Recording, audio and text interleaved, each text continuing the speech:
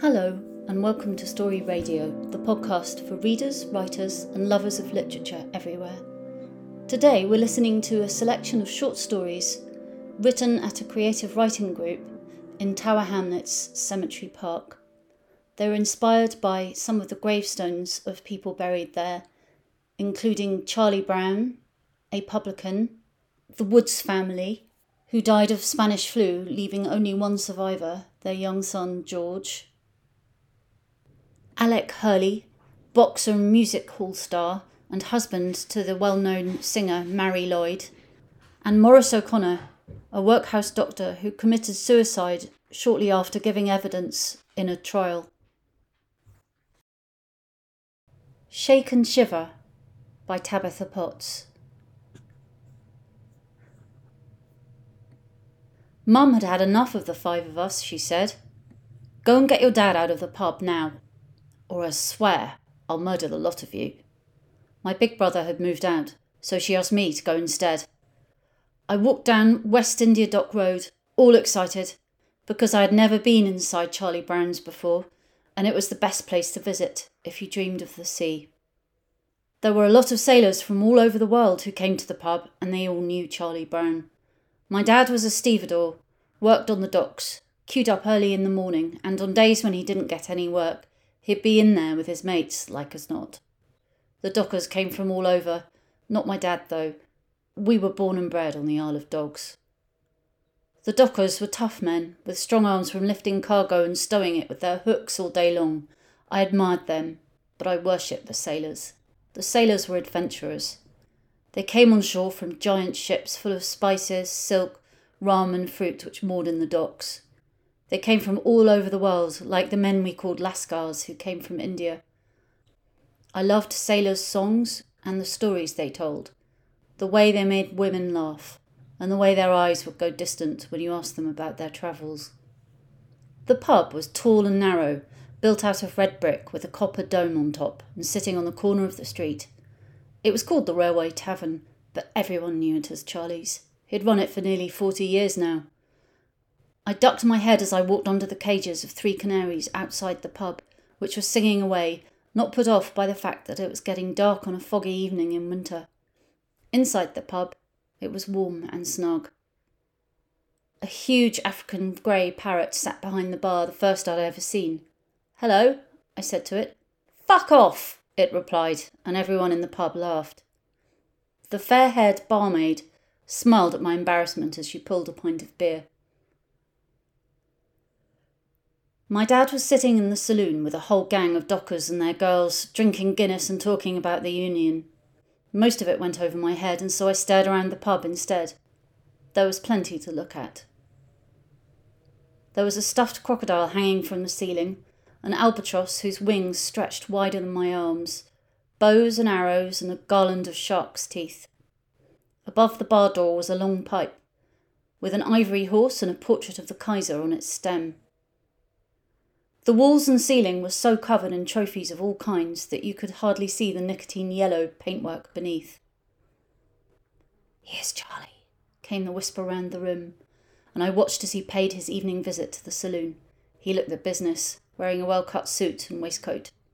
He had bright brown eyes and a smile which invited trust, in spite of his broken nose and a missing tooth he'd had replaced with gold. I watched as customers rushed forward to shake his hand and say hello. He was still a big man, and the rumour went that he had some hammers hidden in the cellar to keep any badly behaved customers in line. One sailor went up to him.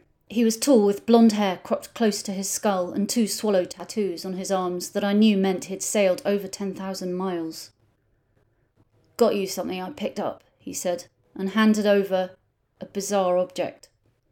It was quite little, about 4 foot long, I think, with an angry little face, wizened arms and the tail of a fish. It was all dried up, like a mummy. Charlie thanked him for the creature, which he called a mermaid, and gave it to the blonde barmaid, who shuddered slightly before placing it on the shelf behind the bar. I watched as the sailor started chatting to her and she poured him a drink. She laughed as she passed it across the counter. I could see her asking him about his tattoos, the swallows and the dragon you could see disappearing under his shirt. At one point, she reached out and traced one of the birds with her finger. His eyes were fixed on her face as she did it, as though he was falling under a spell. Dad looked at the mermaid and frowned. Puts me right off my pint. Why do they give him things? I whispered. He's their banker. Even was the treasurer of the union for a while, my dad told me. Buys from them, and from dealers all over the shop. It was getting late, and smoke was so thick in the room that my throat was feeling sore. Someone started playing the piano, and the barmaid, whose name I had learned was Lily, came out from behind the bar and started to sing, her voice astonishing and pure, an effortless soprano. Her blonde hair, which she wore unfashionably long, had a natural curl, and her skin was so pale and smooth that it made you want to stroke it. She caught my eye and winked as she sang about losing her way and not knowing where to roam. I thought she was more beautiful than a movie star, a grown-up woman, although she might only have been a few years older than me, I suppose.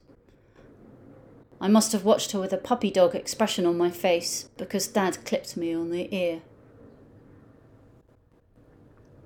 Next to Lily, Sally the malt, the other barmaid, began dancing. She was also beautiful, but her dark eyes were hard as stone and she hardly ever spoke. She could dance though, my God, that girl could move. The bartender, George, was pouring drinks as fast as he could, sweating as it was close to closing time. The shaven-headed sailor was standing by the piano, drinking whiskey. They would all carry on until closing. When George would raise a finger, the dancing would stop, and the piano would immediately fall silent as the punters filed out. Someone tapped me on my shoulder as I watched Lily and Sal, and I realised it was Charlie. I jumped to my feet. "Can I borrow your boy for a moment?" he asked.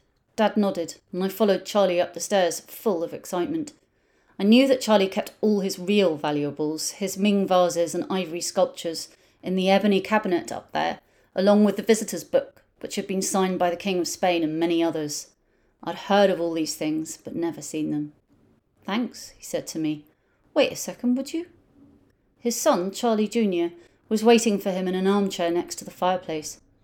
I stared at Charlie's ebony cabinet. It was black and shiny, oriental in design. There was an ivory figurine standing on it.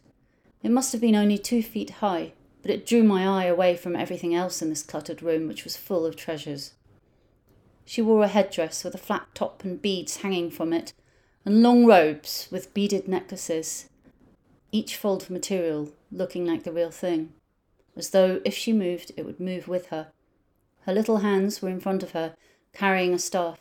Her eyes were looking down as though she was shy. "Isn't she lovely?" said a voice in my ear, and I jumped. Charlie had come up silently behind me. "She's the pride of my collection. Bought her from a dealer in Shanghai, 800 years old, and her name is Mazu, the goddess of the sea. She was known as the Silent Girl, and she protects all sailors and fishermen. Protection. That's what it's all about, isn't it?" He looked at Charlie Jr. "There's the good kind, and there's the other kind," said Charlie Jr., staring morosely into the fire. "But I got no choice. Here you go, lad," he said, handing me an envelope. "Take this. Go to Wapping tonight after closing, and don't stop till you put it in the hands of the person named on the package, and," he put his finger next to his nose, "not a word. There's £5 in it for you." I tucked the package inside my jacket and headed downstairs. At the bottom of the stairs, I bumped into Lily, who was on her way back behind the bar to help George before last orders. "Hi, handsome," she said, ruffling my hair, and I blushed. "Been looking at Charlie's collection, have you? He likes his pretty things, does Charlie? And he takes good care of them, not like most men." Sal overheard the last comment and snorted. Unexpectedly, she spoke. "I don't expect no man to take care of me. That's why I got a shiv in me boot." They both laughed. I felt like they were laughing at me, and I began blushing again and went off to find my dad. After closing time, I went on to Wapping, as I'd been asked. I didn't look at the package closely, but from the feel of it, it held a bundle of notes. The fog had got thick enough, it was hard to see more than 20 feet ahead. The warehouses and dock buildings loomed above me in the night, like cliffs. In the darkness, my hearing sharpened and I began to notice the slap of the water and occasional footsteps from other people finding their way through the fog. I was walking past the dock when I saw a couple silhouetted against the light of the gas lamp, standing by the railings. Her bright hair, visible even through the gloom, and his height, revealed them as Lily and the sailor from the other night, locked in an embrace, I thought at first. Then I realised there was something violent, a struggle between them. In a sudden movement, Lily went over the railings into the icy black water and the sailor dived in after her. I ran to the edge and looked over. The hazy light from the lamp illuminated them both as they thrashed in the water, and as I watched, I thought I saw something writhing in the dark beneath Lily. Like some gigantic sea creature. The sailor's hands flew up in a frantic gesture, and his head sank below the surface. I was about to run for help, when I realised Lily was now swimming, effortlessly and strongly, back to the shore. With an easy, graceful movement, she pulled herself out of the water back onto the dock, and sat there resting for a moment. I realised that she was naked. Apart from the scales that glinted around her waist and onwards, down, down, down to the end of her muscular tail. I couldn't look away until she looked up to where I stood, trembling, and I saw her sharp teeth and the blood on them. I ran away from the alley as fast as I could in the fog, until I got to Wapping Prison, where I muttered something about a message from Charlie Brown and handed over my package to the governor there. Mum didn't say anything about me being out so late. She'd saved me a bit of bread and dripping, which was usually my favourite, but I couldn't face it, so I said good night to her and crept into the bed I shared with my little brothers. Dad came in later, drunk as a lord, singing at the top of his voice, and I could hear them shouting at each other as I tried to sleep. It didn't upset me as much as usual, though, because all I could think about were the sailor's hands held up in surrender as he sank below the filthy waters of the river, and Lily's face, streaked with blood, bright with triumph. I saw him often in my dreams, and always checked the papers when dead bodies were found in the Thames. But a tall man with 2 swallows on his arms and a dragon tattoo was never mentioned. Manzu's protection hadn't extended to him, it seems. But that's the thing about sailors. It's easy for them to disappear. I was at Charlie's funeral procession, along with crowds of people lining the road all the way to Bow Cemetery. There were thousands of people there. The papers said it was a fitting farewell to the King of Limehouse. Old Charlie's coffin was in a black hearse with 3 carriages behind, filled with flowers. 10 black Flanders horses with feathered plumes on their harnesses, high-stepping and beautiful. Behind the carriage, as well as cars following the funeral procession, walked sailors, stevedores, Chinese men in tall hats, lascars, publicans, shopkeepers, even the mayor of Poplar in all his gold chains. All the way from the railway tavern, where the canary's cage was covered with a black cloth, past the place where Charlie had boxed as a lightweight and his first pub in Whitechapel Road, to Bow Cemetery, where he was finally laid to rest below a grand family tomb made of pink marble with an angel standing on top. It seemed to me like everything was changing. I came home from school a few days later to find my dad home early, even though it was laundry day, sitting in the kitchen while my mum ran about with wet sheets, his leg in a plaster cast. "I've had to sling my hooks, son," he said. "Broke my fucking leg when one of the boxes fell on me. You're gonna have to help us out." So it was off to the docks for me. The union paid out a bit to cover my dad being out of work, but it wasn't enough. That was the end of my dreams of going to sea, until war broke out 5 years later and I joined the Navy. I plucked up the courage to go back to Charlie's, finally, when I was on leave in London. The servicemen still loved it, sailors and soldiers all drinking there. Charlie Jr. had moved on, and the crowd was even wilder than it used to be. Men dressed like women, brasses, the lot. It wasn't quite the same, though. It was like something had gone out of the old place after Lily left, which George told me, as I drank my pint, had happened the day I'd seen her by the river. Never saw or heard from her again after that night. The first tattoo I got done was to remind me of her. Are you sure? Asked the tattooist. It'll cost you a few bob and it's going to hurt too. I'm sure, I told him. Sirens lure sailors to death with their singing. Like the sea, they're beautiful but dangerous too. I asked him to draw her sitting on a rock, her blonde hair curling in the wind. When he finished, she told me it was the best inking he'd ever done. It felt like something was guiding my hand, he said. Once I saw Sally the malt again. I was down Brick Lane while the market was on, near the shoe shop. The stalls there sell junk and antiques all crammed in together, a bit like Charlie Brown's in a way. Anyway, one of the stall holders was playing a piano in the street, a tune I recognised, and this old girl was dancing. I recognised her right away. The dark eyes like stone, wrinkles like they were carved on her face, but she was still beautiful, like a drunk duchess. All the stall holders were shouting, "Go on, Sal," and clapping her. She might have been a down and out, for all I knew. The ones you see scavenging for fruit and veg around the market or asleep in front of the crypt at Christchurch. But she could still dance like she meant it.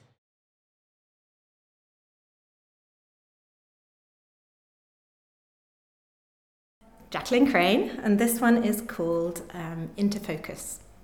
He's long ago lost his own East End accent, and those around him seem harsh and strange, as foreign as those of the sailors at the next table.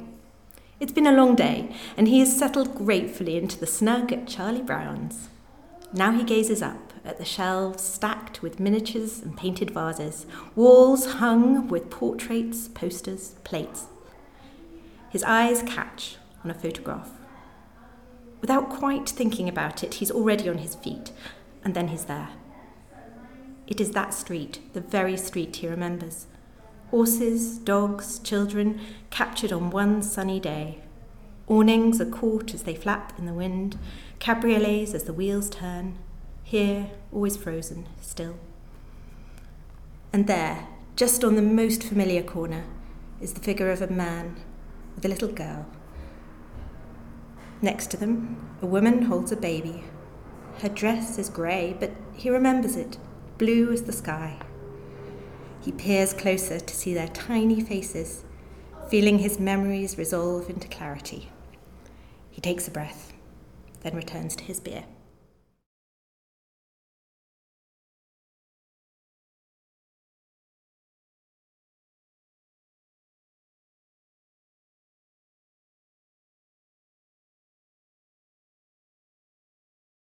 Alan Y. Dutch Courage. Ding ding! The bell rang out over the rowdy crowd that called the end of the penultimate round. Charlie trudged back to his corner and slumped on a stool, deflated. The voice of his coach, Mickey, echoed incoherently like waves underwater to Charlie's throbbing ears. He knew, though, that Mickey would have included some unsavory words berating his assistant for forgetting the water for his fighter. From what vision remained of his eyes swollen to the size of golf balls, Charlie saw Mickey pluck a mug from one ecstatic spectator. Mickey offered the mug to Charlie's lips. The crisp, frothy bubbles perked him up, and he found himself wanting every last drip of the refreshing golden liquid. No spit bucket required. The bells sounded for the final round of the bout. With newfound adrenaline, Charlie stepped up to the impossible task in front of him.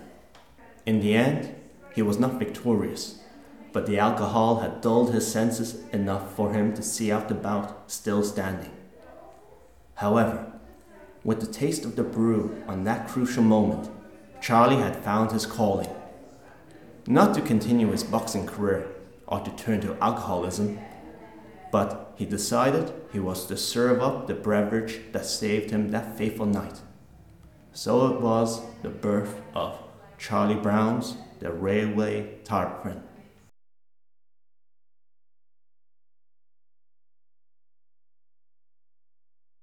My name's Deborah Lloyd Bangay. The title is called George.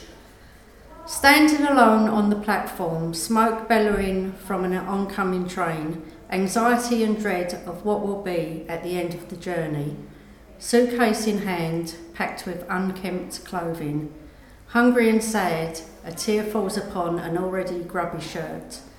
Worn shoes step onto the carriage and hesitantly steps towards an empty seat, still holding onto the suitcase for comfort.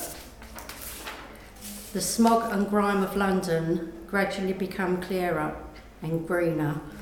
Fear falls through a tiny body as open land becomes a threat. Panic and numbness rack upon a frozen brain, screaming to return to the safety of death and disease that is home.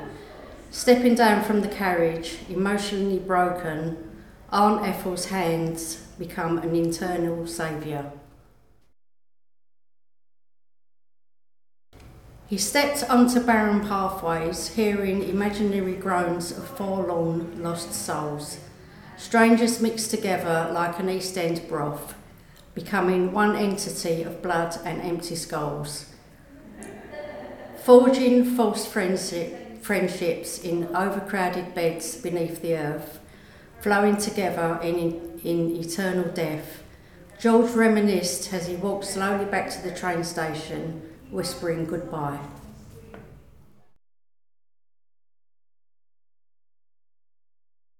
Mahogany Blue. Little George, who ran away, the boy who survived, the only one alive. They forever rest in their pauper's grave. The family wood who died of Spanish flu turned mahogany blue. Together no more. Around the table, sharing the humble loaf, felt like a feast when Bovril was tea. Mother coughing through the tears, kissing the last goodnight to little Katie. Today, hope has died, buried with my own, my blood, my dearest, together no more. Thank you, Raj. Could you just say your name? Silvia Di Fino. Okay. It's Jacqueline Crane, and this is called Pussycat. I pull him inside the house, his other hand tangled in my hair, which has tumbled loose sometime this evening. Silently, I touch the taper to one lamp, then turn back to his smile. We're making for the armchair when he stops. His eyes are dull, his mouth a tight line. I follow his gaze, but all that's there is Tabby, curled on the chair, her paws twitching in sleep. He's as still as the air on a hot day, and his hand is tight in mine. She's not fierce, I say. He moves again, just a little, leaning back towards the door. His body trembles. Besides, she's asleep, I continue, and he steadies. He reaches out one hand.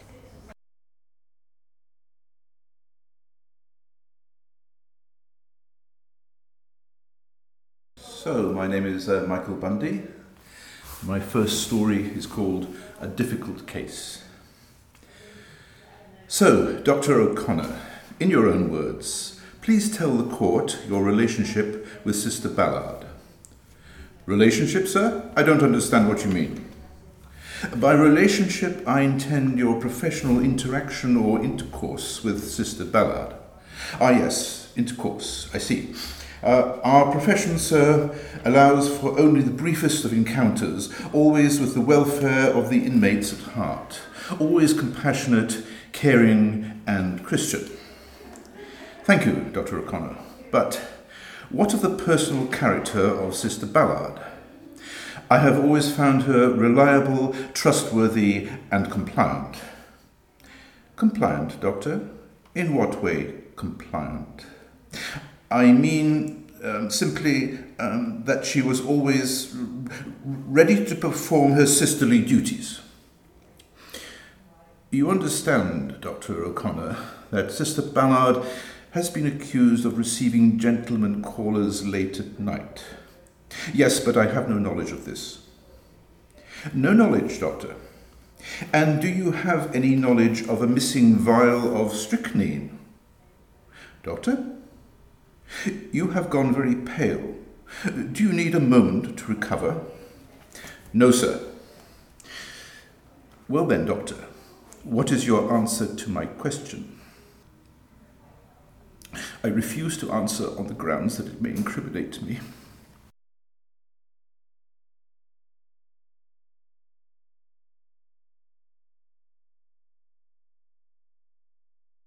Okay, this is a music hall duet. Get a move on, Alec, you lummock. We're going to be late. Don't tell me what to do, woman. I'm your husband now, not just one of your stage door Johnnies. Well, shift it, mate. We have to be at Wilton's in 15 minutes. And don't dilly-dally on the way, is that it? Just because it's you who's got top billing doesn't mean you can't feel the back of my hand. Don't threaten me, Alex Hurley. Don't forget that all you've got, your fancy whiskey and your gold watch chain, you owe it all to me. And what would you be without your fine feathers and silk dresses? Just another tart who works out of the 10 bells. Just another ruin what Cromwell knocked about a bit. Well, it's me who's got a name in the limelight, Alex Hurley, ex-boxer and indifferent tenor. It's me what will be remembered. You'll be lucky to end up in a pauper's grave in Tower Hamlets Cemetery.